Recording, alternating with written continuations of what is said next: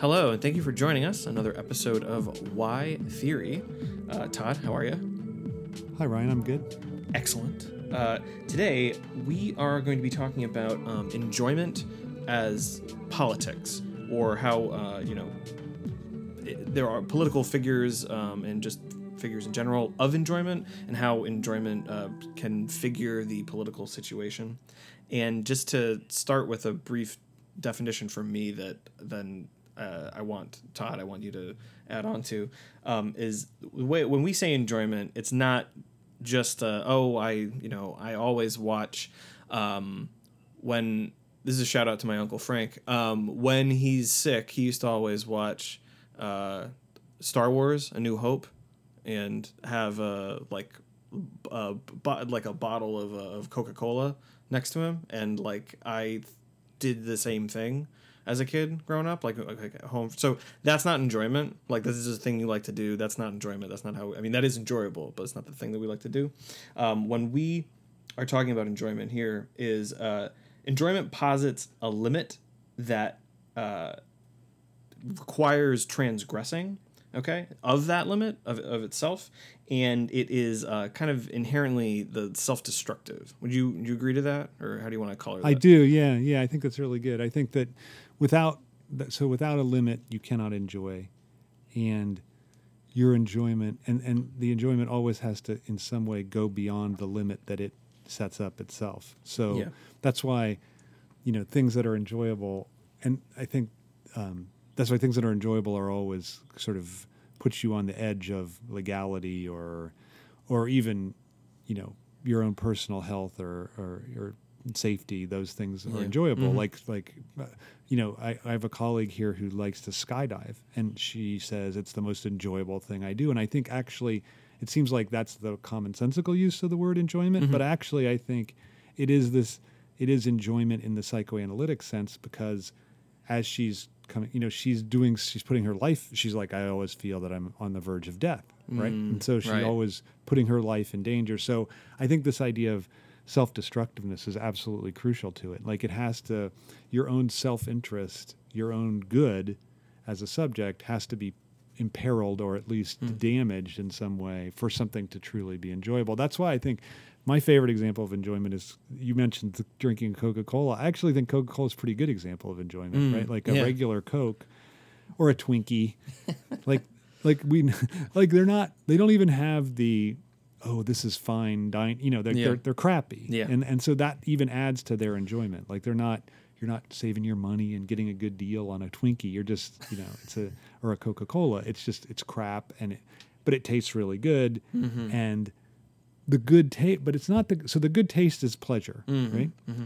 But the damage that the Coke ultimately does to your health that's what makes it enjoyable. Yeah. I think. So the pleasure is the taste. So the pleasure is in the mouth, and then the enjoyment is in the body, in that sense. Yeah. I think I would also oppose conscious pleasure to unconscious enjoyment. Okay. I think we can all the time be conscious of our pleasure, mm-hmm. but I think our enjoyment is de facto unconscious. Mm-hmm. I think because it has this sort of self-destructive aspect to it, or not even aspect, it is essentially self-destructive. You can never consciously aim at it. If you try to make what's self-destructive conscious, then it becomes like a good that you're aiming at. So you can never consciously aim at enjoying. Well, it would always be softened too, right? I think so I love, keep talking about Coca-Cola. I love Coca-Cola. And I made a decision a year and a half ago that I was going to not have it so much because I love it. And so, there are times when I do have it, obviously, this is kind of funny. My one break when I break from my not having Coca-Cola is I get it at McDonald's in the giant cups, and that is my that's my favorite thing. And so it's even that you go to McDonald's, it's such a sight of pure enjoyment. Oh, I love it. I love it so much because it's horrible. So, but it's still so it's horrible for you, and they're terrible. They're destroying the environment. Yes. There's all this it's a sight of pure jouissance.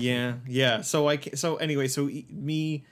acknowledging the enjoyment that I have into like I have softened it as in I don't have it all the time like Right. so I'm wasting less like I don't have them like aluminum cans aren't all over the place or whatever Right. but I do but it does come out right that enjoyment when like I'm just because and I'll look for any excuse like if I am a little bit hungry and I'm close to home but I'm passing one of the two McDonald's that are near where I live I'll go there. And like, as long as it's not, I haven't done it already that week. I will allow myself to do that. So once a week. So, yeah, probably, yeah. But see, I think actually, isn't it interesting that there is also enjoyment in the restriction? Yes. Oh, I completely. Right. Yeah. So that's great. there's something. Yeah. It's not just that you enjoy the transgression of the restriction. Yes. You also enjoy the restriction itself. I mean, isn't the classic case the medieval monk who deprives himself of everything. Like that's the. Like there's how do you manage to deprive yourself? Like, well, because and this it sort of reminds me of Lacan's definition of the anorexic. Like they enjoy eating nothing. Yeah, right? Like that's the you eat the nothing, right? That's you eat the nothing. Yeah, you're not eating nothing. Yeah. You eat the nothing, right? So you get a double thing with McDonald's and Coke, right? Like you, on the one hand, you get the transgressions, Right. but then you also get the enjoyment of the restriction that you place on yourself. Right. Right. Yeah. Because I know. Well, this is the last. I'm not going to go home and have another Coke. I'm not even going to do it. Probably not going to do it again that week because I've hit up the limit. And yeah, exactly. Yeah. So enjoyment. But what's interesting. Okay, I think the key point to me is that there is no just pure unmediated enjoyment. Like enjoyment is always mediated through loss or limit because you can't just enjoy life. Right, like that's what it means to be a speaking subject. That's pretty. Yeah. That's pretty funny. Like maybe animals, I don't think we know, but maybe animals can just enjoy life. But I think to be a speaking subject means you can't just enjoy life. Like you have to introduce, like it's because what you're enjoying is the lost object, right? Like you're always enjoying the lost object. That's why putting the limit or self-sacrifice, all these things are the way that enjoyment works because what you're enjoying is loss itself. That's really nice. Right? I think that's very, very clear. Which is why it also has to be unconscious. Like it can't be a conscious. Like you can't try to lose. No, one tries to lose, right? You're trying to win. So yeah, and it's okay. That's a good transition to to the great winner of today's in today's popular imagination, Donald Trump, right? And his supporters. So we don't want to talk about Trump, I think, because he's a boring. lot less interesting. I would ask you. I mean, I know you're about to get into something, so I want you to say what you're going to say. But I know you've said this on other people's podcasts, and I think you've written about this a little bit. But people, when analyzing, even like psychoanalyzing in a very layman, popular way, they are often led to describe his appeal as like the id, Freud's id gone wild, right? And I think that you are, I would hope, well known for saying that what his appeal is actually that of the superego, and I would like for you to talk about that a little bit. Yeah. So I'm actually not sure if it's possible to embody a pure id. Like that. Yeah. I mean, which is tied to what I was saying about sort of the necessity of mediation and how that works. But because I think the notion of a pure id suggests that you're just this pure life impulse or life drive. Maybe drive is the wrong word, but some pure life vital impulse. And I think that doesn't exist. But so superego, what's fascinating is that Lacan's, I think this is one of his major like objet and like redefinition of superego as the compulsion to enjoy. Yeah. Like this, he said, there's only one thing that commands enjoyment. That's the superego. This is in Seminar 20. So I think that's, and I think isn't he the great example of that? And I think that his support, like at those, I was just watching.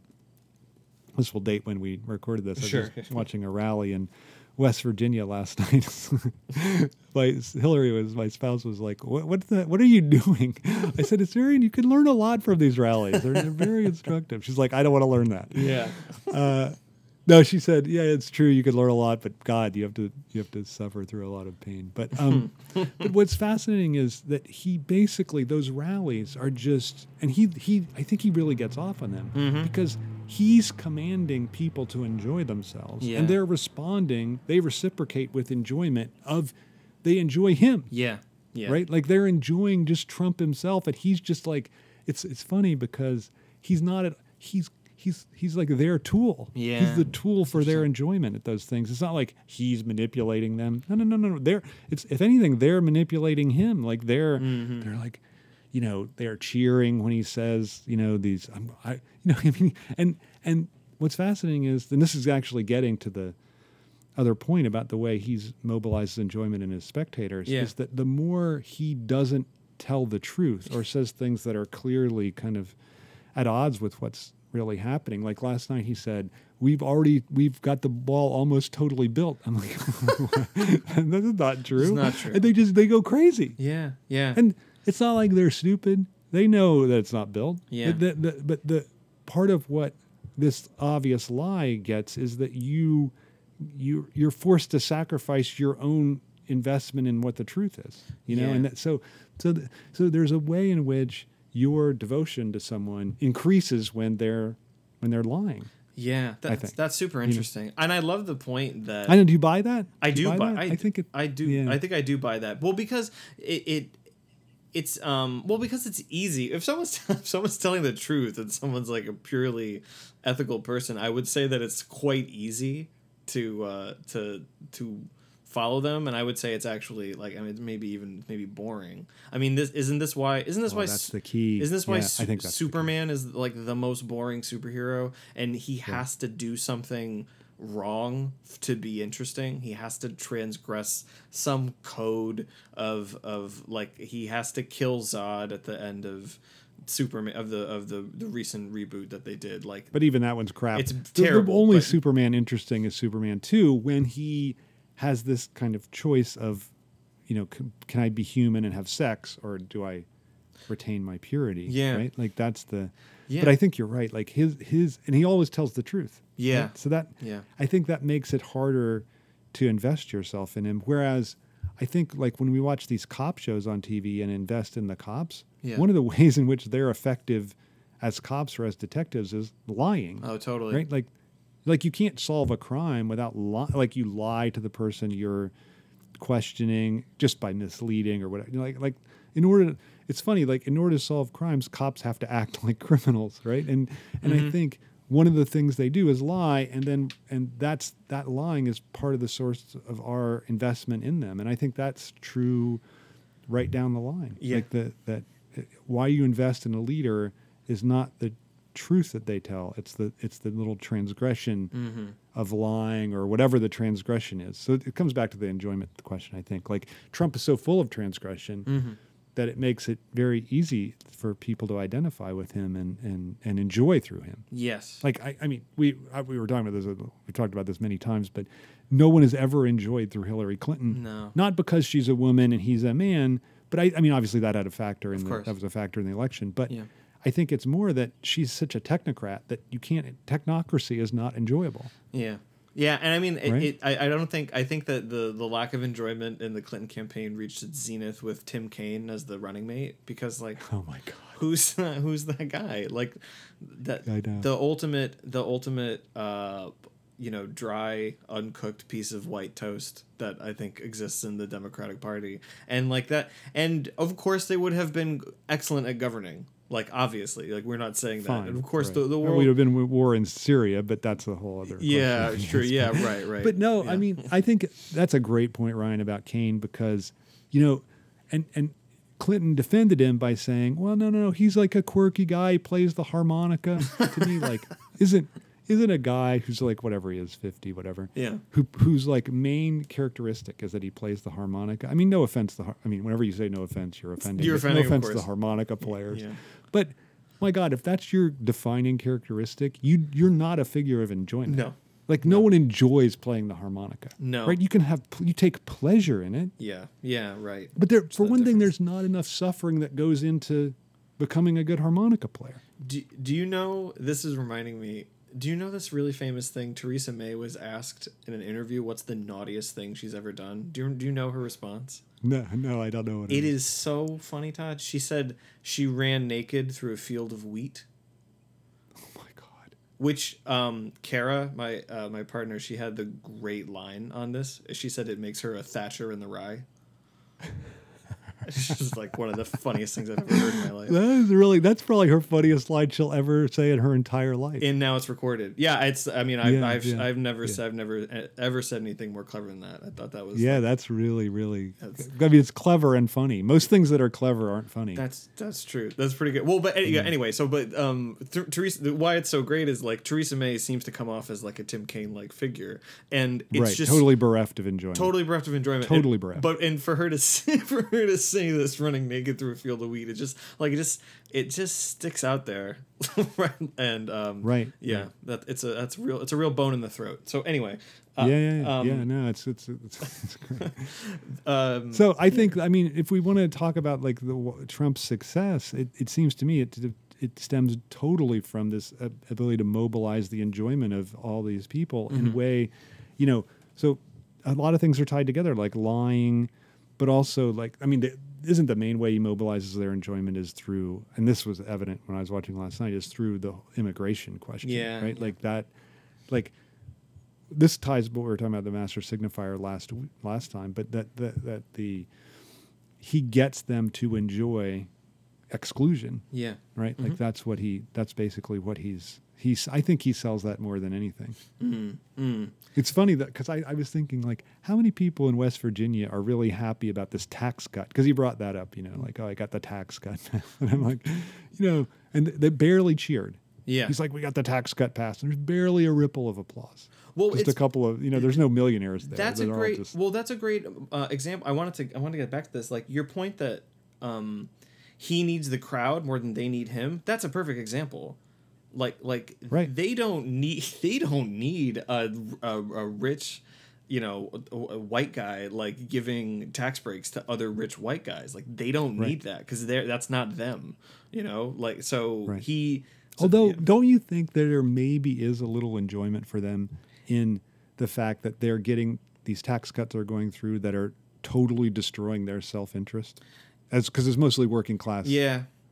People at this thing. Yeah, it's probably so they get enjoyment from the self-destruction. Yeah, it's yeah. I mean, I think it's a great advantage of conservative and even further right parties. I think is that they can really mobilize people's. I mean, like most leftist parties have to try to get people to act in their self-interest. It's really hard to do. Yeah. That's no. Yeah, I think I'm probably taking this from you. That you said this to me before, that like people bemoan. I mean, people on the left, they bemoan voters voting against their self-interest, but it's more the case that voters they almost always. I think you just put it well. They almost always vote against their self-interest. They need to be corralled, and like it needs to be so obvious that this is in your self-interest, because it's easy. I don't even know if then they could do it. Yeah, even then they could do it. I don't even know if then. I think that you still have to like mobilize your, like, think about Roosevelt. Like he mobilized people's enjoyment about what it was to be American, and he kind of redefined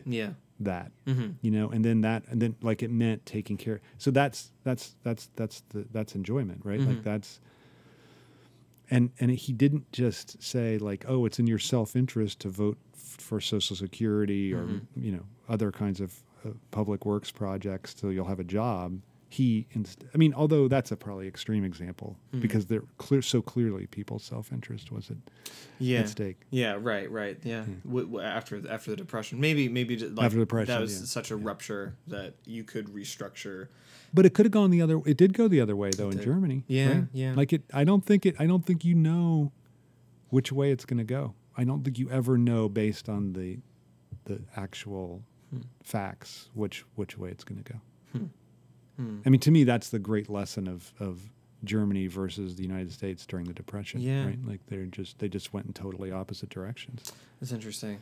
Yeah. I mean, and we talked about this before, like the this gets to Trump's appeal, right? Is that like National Socialism is the response, that's the right, as in conservative, as in the right wing response to that same situation, which is It's the same situation. yeah, right? yeah. It's like Right. yeah. So it's and because it's about finding it's about finding an other and exploiting that. I mean, that gets back to the immigration right now in America, and this is probably why you can make the tax cuts popular, because it's like, well, the rich people deserve their money. They're not the person. They are not taking money from me. Trump voter might think it's these immigrants who come here illegally because they're on my level. Because the rich people Right. are not. They're not on my level, so that doesn't even concern me. When it's very much does. Like, Well, the other thing is, I think what's fascinating. This ties to the enjoyment and politics question. Don't you think that we don't have an image of the rich as enjoying at our expense? no, in the I way think that we do, I think you're right. Yeah. right? Like the immigrant is enjoying at our expense, Yeah. whereas the rich, they're not even like, we don't get these like. I mean, there's a little bit in the Manafort trial, but there's not Yeah. that much like bombarding of us with the ostentatious enjoyment Well, of the but wealthy. you know what? right? The Manafort trial, it's great that you brought that up. That judge, who could not have been kinder to Manafort, who said at one point, I think he was Russian or something. yeah, right, must have been, who said at one point that to the prosecution's, like, just showing, like, what he spent his ill-gotten money on, like, Ill-gotten booty. yeah, the booty. Yeah, he said that he just stopped them and said, "It's not a crime to be rich," and Right. and that is so. I mean, the way that he See, was I rich think is a is- criminal, don't and you- I think it is like I think the rich person as the criminal taking advantage. I actually think that. I don't know that this is uniquely American, but I think there is resistance to thinking of rich people that way. And it's funny that we talked about the Depression. If you think about movies like a lot of screwball comedies involve people in the upper classes, and they're just like, they're just a little silly. They're not taking advantage of people. I think about like Philadelphia Story. I love that movie. It's a great movie, but I think that's a great example. They're just silly rich people doing their silly rich things. It doesn't have anything to do with us. They don't peddle in our world, so we shouldn't mess with theirs. And then you think about right now, and you think about like Keeping Up with the Kardashians, and I think it does the same thing, which is like, look at these self-absorbed rich people. They have nothing to do with us. They have all this money, blah, blah, blah, blah, blah. They're just like, look at how kind of like stupid and inoffensive and not taking advantage of us they are, when in fact they No, I know. Of course, Yeah. I mean, we're bombarded by that ideology all the time, and we're never supposed to see the obscene jouissance of the rich. That to me was the absolute lesson of Crazy Rich Asians, which I just had the misfortune of seeing last week. Yeah. Like the whole point is, don't worry. Like, for one thing, wealth is to be, like, obscene wealth is to be admired, right? And the other thing is they're just all quirky and crazy. It's not that they're enjoying in our stead. They just have their own little thing. Don't worry about it. It's exactly the kind of, that film could have been made in the Depression, just like you said. Just like it wasn't as funny as Philadelphia. It wasn't nearly as funny as that, unfortunately. My Man Godfrey is slightly different because he kind of goes down into Sullivan's Travels also is a little different because it's kind of exploring. But I think in general, I think you're absolutely right. It's the way the screwball comedy functions ideologically is to not get us thinking about the rich as enjoying in our stead. Yeah. Yeah. Which is interesting because I think to my mind, and I think it's funny that Trump has managed to mobilize all this anti-immigrant sentiment in America, because usually in America, it's racism that serves this function, right? Like for whites, it's, look, black subjects are illegitimately enjoying at your expense. Sure. Right? And that's who you should direct all your hatred and rancor against. Right, yeah. Not the wealthy. That's the appeal. Yeah, that's always the appeal. That's the appeal. Yeah. Right. Right. So that's why the capitalist. I don't think capitalism and racism are identical, but the capitalist structure relies on the racist fantasy. Otherwise, it couldn't persist. Right. It just couldn't persist. Yeah, it would break. So it would break the world. Right. I always think about that. It would break the world from Blade Runner. Yeah. Yeah. I like that. I think it's really true, and I think that ability to not see. How do we not see the obscene enjoyment of the rich and connect that to ourselves. I mean, that's the Yeah. other thing. Like if we see, like there used to be that lifestyles of the rich and famous. Right. Yeah. Yeah. And but it only served to think of that as a separate world. That's exactly. Yeah, and I think too. Do you think that part of the issue in America, right, is that, you know, that old Steinbeck quote that there's not a proletariat in America, just temporarily embarrassed millionaires. That part of the soft attitude to the rich is like the unconscious wunsch that well, someday that could be me and I don't want my money taken away. Or something. I wonder if that. No, I understand that, yeah. and I think that's a pretty good theory. Except I would say it's even, you know, like the way that there's this amazing opposition in the country. Like you do a poll, like to the estate tax. Yeah. Even if you tell people that will not apply to you and it will never apply to you. Yeah. Yeah. They still are against it. Yeah. More than 50%, right? Mm-hmm. So why is that? I think it's because they identify with people of wealth, even if they don't imagine they'll ever be that. Yeah. You know, I think I'm tempted to say a lot of Trump support functions in that way. Like no one thinks they're ever going to be like him. No. But they identify with his, what they think is his extravagant. That's why I think he doesn't want the tax returns exposed, because maybe he's not. He doesn't have that much. Yeah, I think that's totally. Yeah. I think that's it, more than potential connections I don't to think money laundering, crime, mafia. Yeah. I don't think he cares about that. I Yeah. think because in a certain way, connections to the mafia, that builds his support. I agree with. Like, I think it would, because that thing that he said. I mean, he unfortunately has I think the best line on his appeal, which is he could shoot someone and he would get probably more support, and he's totally right about that. And yeah, more support. More I think support. that has to be underlined. Yeah. That it has to be more support. Like the crimes add to the support. People And I do think, would say, finally he killed someone. Like that would be, yeah. or the guy deserved it. Yeah, or, you know, obviously. like, Yeah, right. That would be Yeah. the explanation. but I think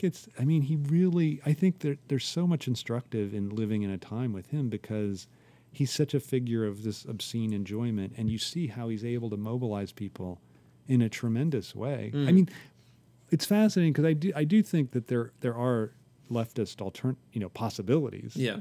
But I do think they have to involve mobilizing people's enjoyment, not just appealing to their self-interest. Like I think that just can't. People are just not going to. Consciously, I think you have to tell them that you're. I mean, he even does that. He consciously says, "I'm appealing to your self-interest." Like, immigrants are taking your jobs. Right. It doesn't matter how untrue it is. Yeah, it doesn't matter if it's untrue. Yeah. right? In fact, it helps if it's untrue. Yeah, it helps as- with the as non. we've Yeah, said. right. That's I think a point that we want to insist on in this particular podcast. Which I think trips up liberals all the time is like, how can people believe this when there's so much evidence to the contrary? And it's like the structure is the same as people who don't vaccinate their kids. It's right. It really, you will never, and I think I've said this before, like I think more and more one of Freud's most relevant ideas is in Wild Psychoanalysis, which is that information does not cure the symptom. Like you cannot educate people enough. Like you cannot put information in front of their face to be like, this thing that he said, these are all lies. Look at all these lies. Because we do that. Every website. Everybody does it. It does that. And it doesn't hurt the appeal, because the appeal is operating at this other level. It's operating at this level of enjoyment, which is like what we were talking about. Enjoyment, and which works with the sacrifice of truth, not like it's not refuted by truth. Yeah. Like it's the more you have to sacrifice truth, the more you're enjoying. So you add up more facts. Yeah. It doesn't like I mean I love the example of the vaccination. My father-in-law, he's a great guy, and I'm gonna say something about it. He's a great guy, but I don't think he would even mind what I'm saying. Okay. Remember the refutation study out of England came out? Oh yeah. About the vaccine, which was like it's thorough. It's totally there's absolutely no connection with autism. Yeah. I said, God, what about this study? I said that kind of gives the quietus to your vaccination paranoia. He's like, well, who do you think funded that study? Right. Don't be naive. Yeah. Don't be naive. Yeah. Right. It was just there's just no possibility because so much enjoyment is wrapped up into this the paranoia about vaccines that you could the idea that a fact could disrupt it. It's interesting because this comes from Spinoza. He says I think this is maybe his greatest point. Only an emotion can counter an emotion. Yeah. Fact cannot. Yeah. Yeah. I think that's absolutely right. Yeah. Like you only can be countered by some other force of enjoyment. Yeah. That is gonna. Yeah. No, that's awesome. I wonder what you think of this. I don't know if I've said this to you before, but about the vaccine thing, and I wonder if there's a parallel that could be brought into the political situation. But I've always thought that like what people do online is they just post arguments they've had with people who are against vaccination and how idiotic they are, because they are. Like it's just stupid. Like that Right. it is dumb to, like, the only reason why, like, really the only real reason why you could be against vaccinations is that it's been so long since anybody has seen what not vaccinating people has done. That's really the only, like, that's the ground from which this idea can Right. even come from, is that it's been so successful that you think it's unnecessary and there must be some Or conspiracy. don't you think? Or the other reasonable position would be, this is a completely ethically horrible position, but would be, well, I want vaccines to continue for everybody else. Yeah. But I want to benefit from the collective immunity, so I'm not going to let my children be vaccinated. Yeah. like, I guess that I mean, that's not an unreasonable position, because there's a certain risk yeah. entailed in vaccination. So it's not unreasonable. It's horrible. Yeah. And I don't think you could or make it as an argument to someone, because the other person would just say, like, screw you, you're a horrible person. Yeah. I don't. Yeah. Well, so this is sort of, actually, go what ahead. you're saying is sort of what is what I was going to get at, which is, I think that the anti-vaccination, where it comes from is, you are telling me, science, there are two things here. You are telling me that I'm a new parent and there's nothing I can do to prevent my child from getting autism, which also has been, like, radicalized as a death sentence by culture. Like, I think that our understanding in general about what autism is or means is really, really bad. So there are two things working in concert. You have new parents being told, look, this could just happen, and we don't know. And so anybody saying, with a magic bean scenario, right, that they know what the secret is and here's how you can prevent this from happening, while also it being in an era where this is like a death sentence for a child, and it's too much for as a parent, which is, like, I mean, again, like, this is like another uneducated position about raising someone with autism or whatever. But, like, I think that's where it comes from. So if instead of throwing facts and information at people who are thinking of not vaccinating their child, instead you say, like, you're afraid that this is going to happen. Well, like, you don't need to be, like not, you don't need to be because it's not going to happen, but, like, you speak to that person at the level of their emotional investment in it, not at the level of this, like, the factual inaccuracy. I don't know. What do you think about that? Like, No, I think it's absolutely true. It's absolutely true. Like I mean, it's interesting to me how enjoyment latches on to these moments of anxiety. That's interesting. Like that's what you're saying. That there's a moment of anxiety about this thing that I can't do anything about because I just can't. Yeah. And then enjoyment kind of latches onto that, and then I develop this paranoid theory. Yeah.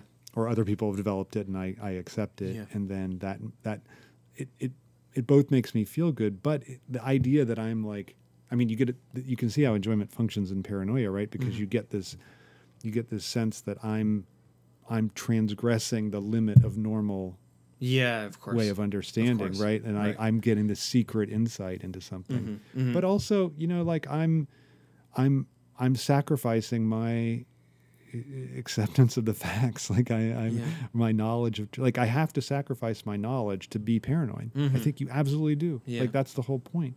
Even though you think, like, consciously you think I'm really knowing something. Yeah. Right. That's the conscious experience of it, yeah.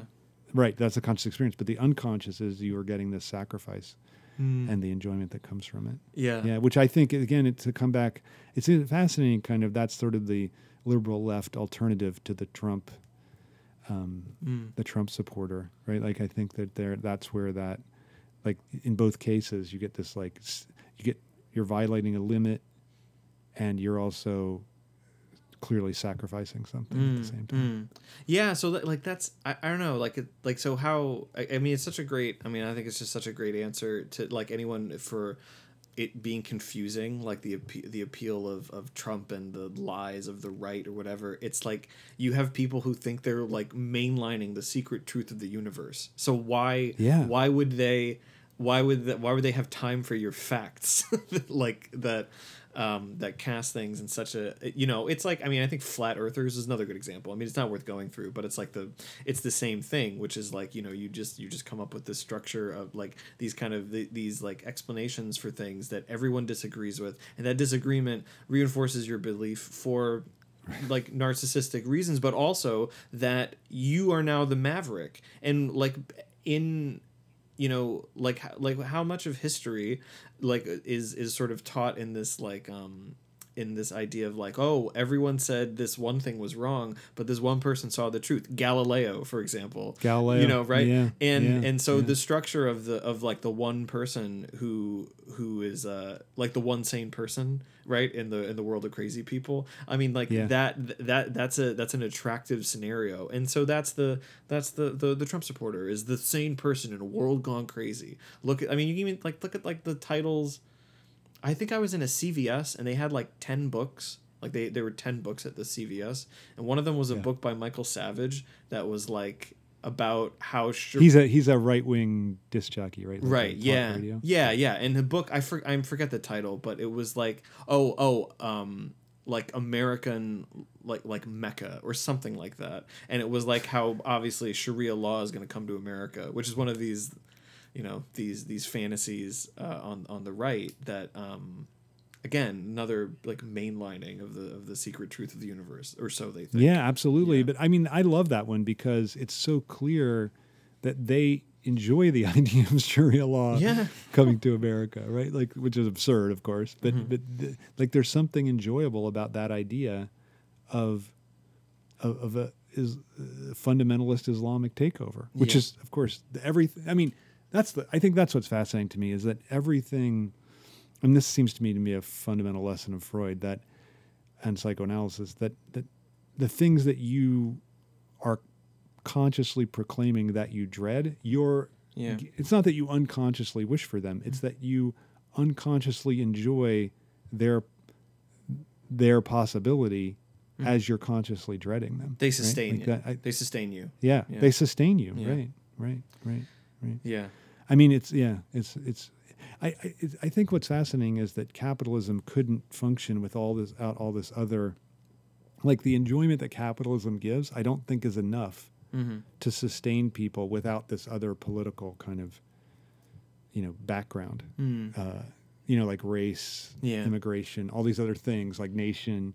I don't think it's enough. I think that they would just end up being they would see that there's something fundamentally not satisfying about the commodity, and they would, they would see through the illusory satisfaction of the commodity, and there would be some kind of changed social arrangement. But I think those other things like nation, race, ethnicity, I think religion, I think they help to sustain the capitalist universe. And the investment and that. Yeah, the investment in it. Yeah.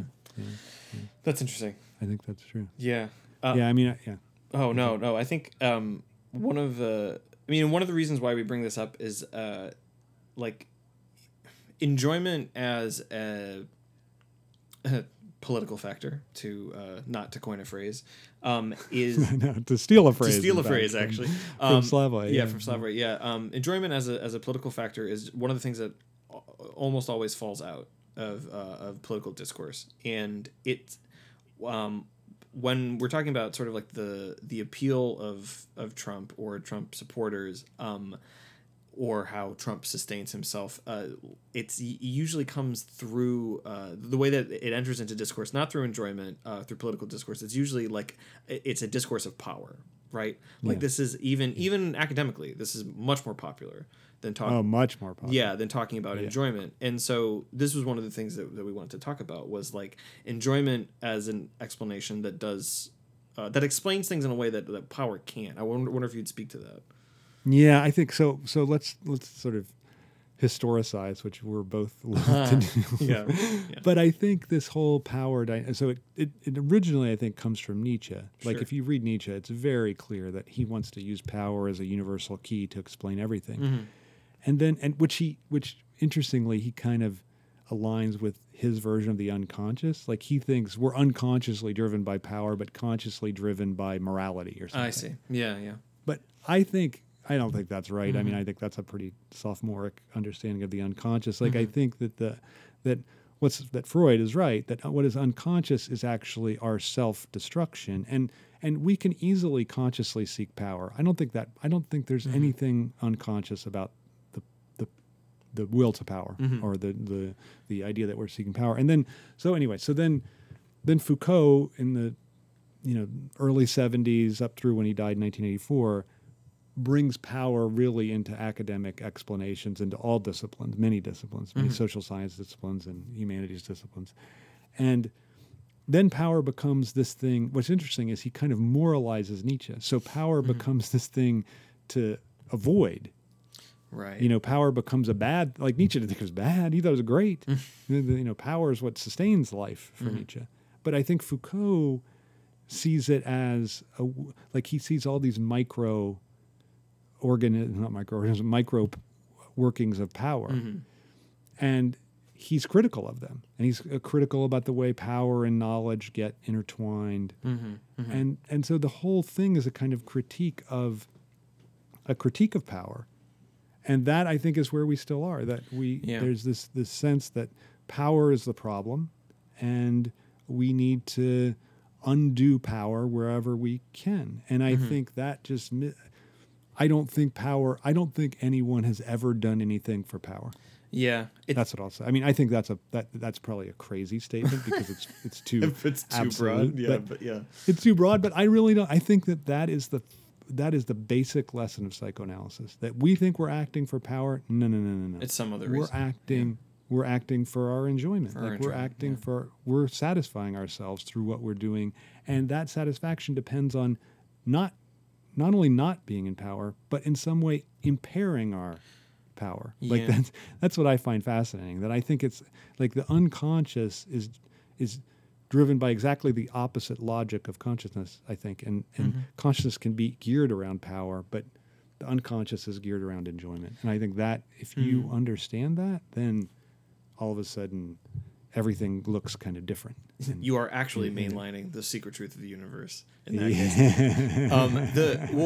Good job turning our little critique back on us. Yeah, that's right. Yeah. No. I think that when people talk about, or in political discourse, like people are driven by power, it always, to go back to a superhero example, I think it always takes the shape of the superhero villain. Of it's like Thanos, like I'm gonna get all the Infinity Gems on my glove, and I'm gonna finally have the power that I want. And I think that yes, that guy, he's driven by power. Like he's a fictional character in a fictional. Yeah, but it's a completely imaginary. That's why those villains are all like Hitchcock. The smartest thing he ever said was the villain makes the picture, right? And that's why those superhero films are so terrible.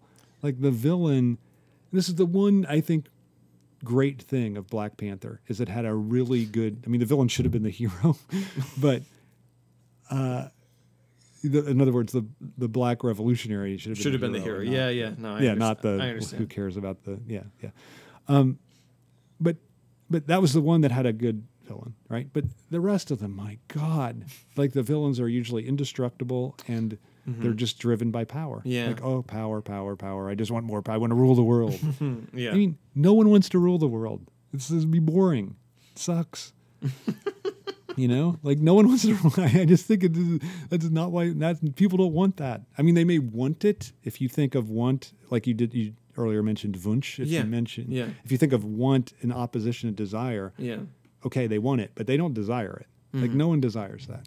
No. Like even not to go back to Trump ad infinitum, but like he's constantly self-destructing his. Like if he's driven for power, he's doing a bad job. Yeah, he could have been much more powerful if he'd have just not done what he did, not keep saying the things that are undermining himself. So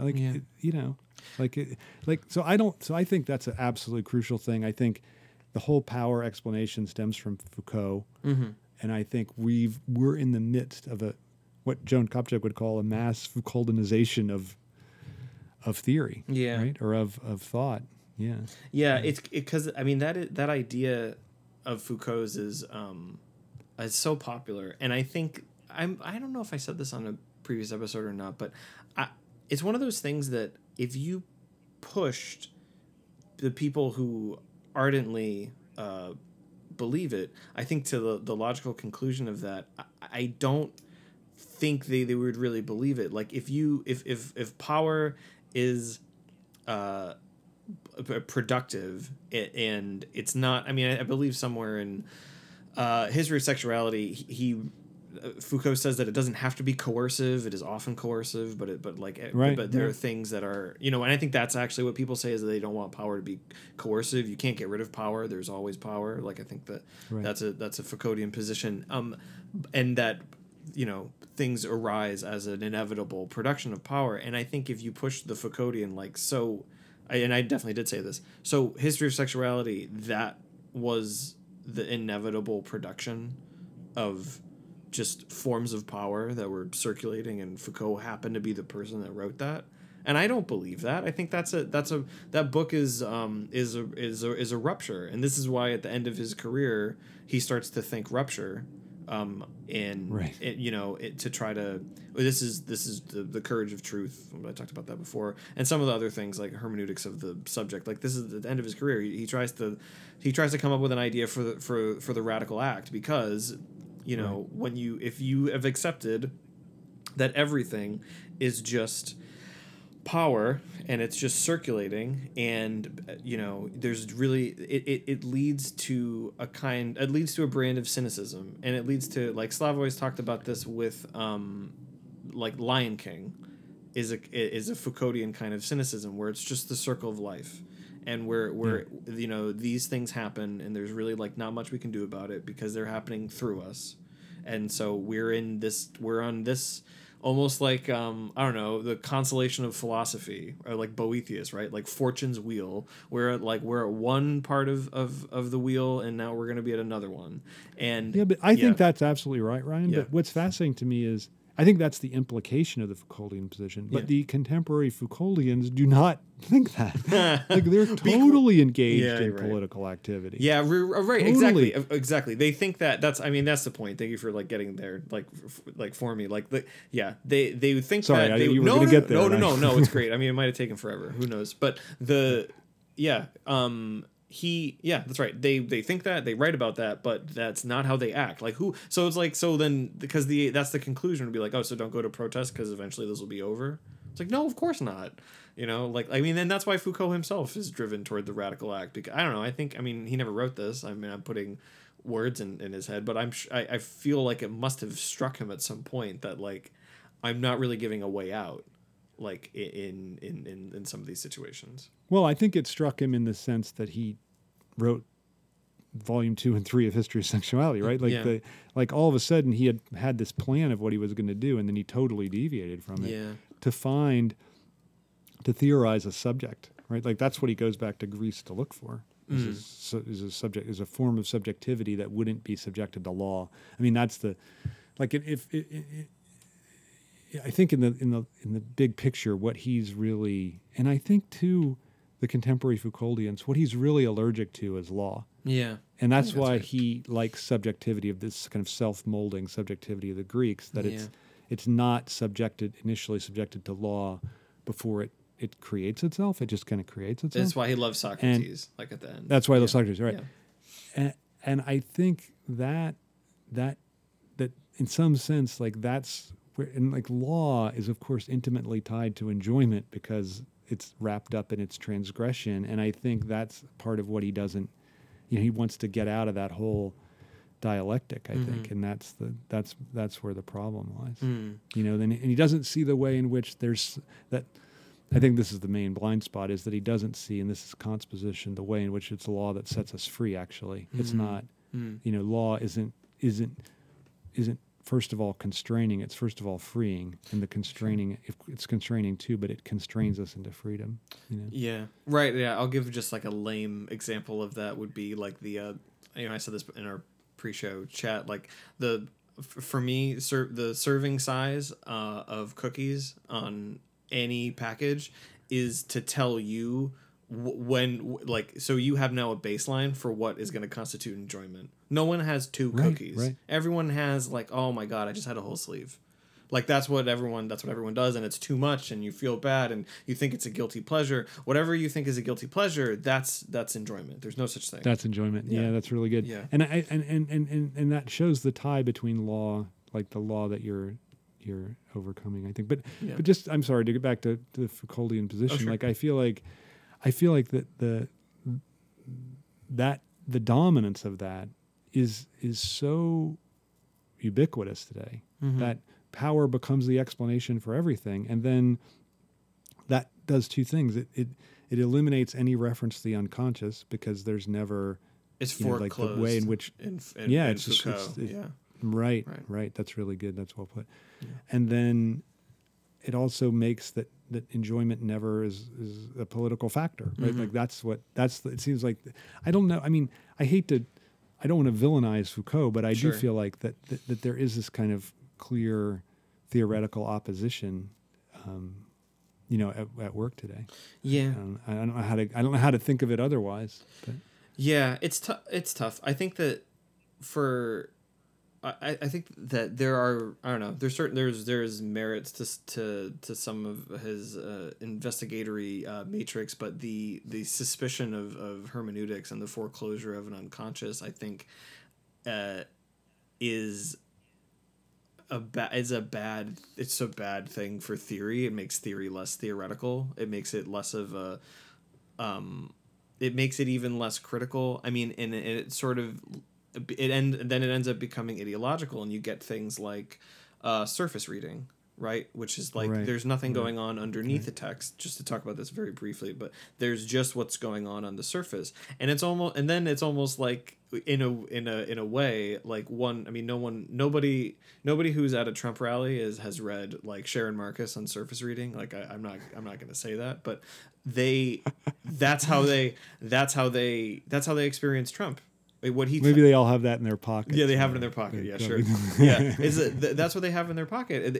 Well, as an idea is like, well, how I know it's the truth, because he said it, and there's like and the people who are trying to go this other layer under it is like these people are wrong. They're trying to take down dear leader, and they are looking for you. Basically, they're engaging in a hermeneutics where it doesn't.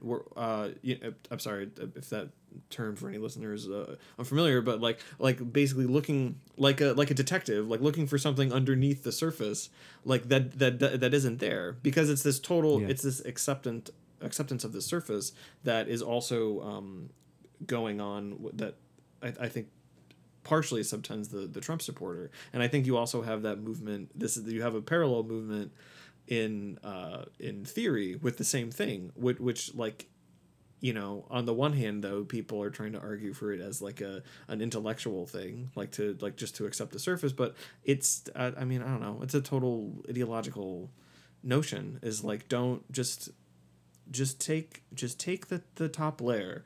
That's what people say. That's like what it is. It's like Ayn Rand, right? It's like A equals A kind of thing. Like A equals A. Yeah. Yeah. I just think it's also impossible. Like I don't think like they're never just as the top. Like you're always performing all kinds of interpretive moves just to take something literally. Yeah, of course. Yeah, that's a great. That's really, really well put. I just find that it's just I just think it's a patently absurd position that doesn't even almost need to be talked about. Although it does, people are talking about it. Yeah, so I don't know what you could say. I do feel like that this whole opposition between. That there's a lot at stake in this opposition between power and enjoyment. And I think what makes me saddest, I guess, is that the left seems to view everything through the lens of power, and the right views everything through the lens of enjoyment. And so the right kind of has it correct. Like even if they're I'm completely against them on their in terms of what their political program is, but in terms of their diagnosis of the psyche, Yeah.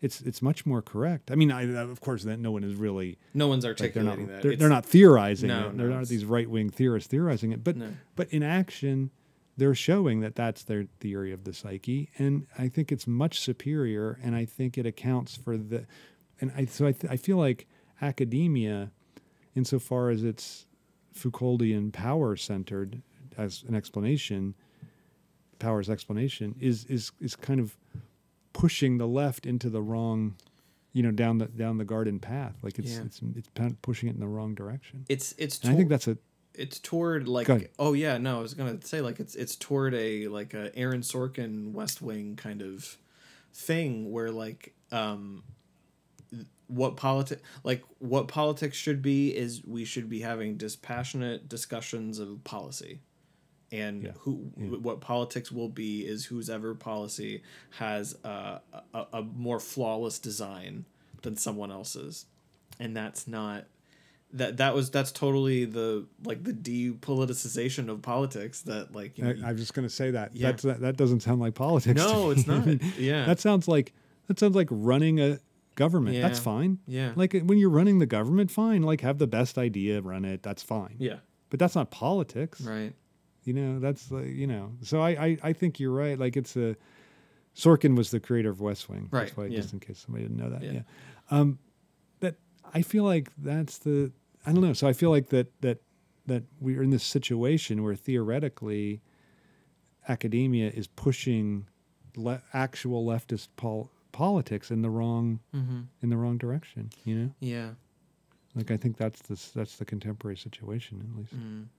It also opens them up because it's so funny that because the left is against power, then the leaders tend to look weak, and that's becomes this part of the appeal, I think. This is definitely part of Trump's appeal, even though it's literally untrue. But he comes off to the true believers as as a strong kingly figure, right? And it's that's not. It's not true. It's mythic, but it doesn't matter because it's such a great point, Ryan, because isn't it clear how Clinton both seemed weak, right? Because she was constantly seemingly allergic to power. And right? Kane, as we talked about earlier. And Kane, right? Yeah. Of course, can't forget Kane. And what's interesting is if your position is I'm allergic to all power, then any taint of power you're stained by it, right? So that's why her meetings with her speeches on Wall Street, where she got $700,000 per speech, which is obscene. Then all of a sudden, that's a worse thing than all of Trump's. Because why? Because she's taken a moral position against power, and then it's unsustainable, right? Like everybody gets their hands dirty with power at some point. Right, like even the most. Even Saint Francis. Like, isn't he maybe the best example of someone who was like, I don't want to. He wouldn't even kill a fly because he didn't want to exert power over it. But even he is complicit in if he stays at some rich person's house when he's to get out of the there's no way to. Wait, do you mean Pope Francis? There's no way to avoid it. What's that? Pope Francis? Not Pope Francis. Oh, No. I mean the real Francis. Okay, right, the real Saint Francis. Francis of Assisi. Okay. I love, by the way, this idea. Francis Pope is a Jesuit. Yeah. And so it's fascinating that he took, obviously he could have been a Franciscan. He could have taken the orders under Francis, but he was a Jesuit, and then he takes the name Francis. I find that I think it's ultimately the most arrogant gesture by any pope to take the name of the most humble saint. That's kind of funny. I see it. I see the point to take the name of the most. Anyway, but my point is, even he is stained by power. Even Saint Francis is stained by power. There's no way to not be stained by power. And so, once your political position is we're allergic to all power, we're critical of all power, then you're always going to be guilty of these little things, and then the opponent can say, look, I do this honestly. They're just a hypocrite. Yeah, right? And that's where the hypocrite charge becomes powerful. It's true in a sense. Yeah, powerful. Yeah. Yeah, Yeah. which is the that's the, I mean that's the thing, like that's the problem with this is one thing that fascinates me, and maybe we should do a whole show on this, but like since the mainstream, as in mainstream Democrats, which I think we all know kind of who they, or your your Obama Democrats, your Tim Kaines or Hillary Clintons or whatever, and then your I don't know, your Paul Ryan Republicans and people like that. One of the huge differences between them is morality. Is on sort of the left spectrum of this, it's secular morality. On the right, it's religious morality, and you can actually see that the religious morality adopted by like some of these conservatives, I mean, they don't even believe it. And I mean, like, and they twist like. I saw a really, really great tweet from somebody that said that if Jesus Christ came back and ran on a platform of empathy toward immigrants and like addressing poverty, would Republicans call him a libtard behind his back or like to his face also? And anyway, whatever. So but what you see is that like that religious morality that is like, it's in a book and it seems to be like absolute. I mean, like thou shalt not kill, right? I mean, I know it's Old Testament, but that seems to be the strict moral law is actually much, much more malleable than the secular morality, which is supposed to be changeable and it adjusts with the times. And like, is this your point? This is a great point. Yeah. Or are you stealing it? No, this is my point. Yeah, it's a great point. It's a phenomenal point. Yeah. Yeah. I never thought of that, but it's definitely true. Yeah. So, like, go ahead. Isn't Franken the perfect proof of that? Oh, like man, his fantastic. transgressions were, they were bad.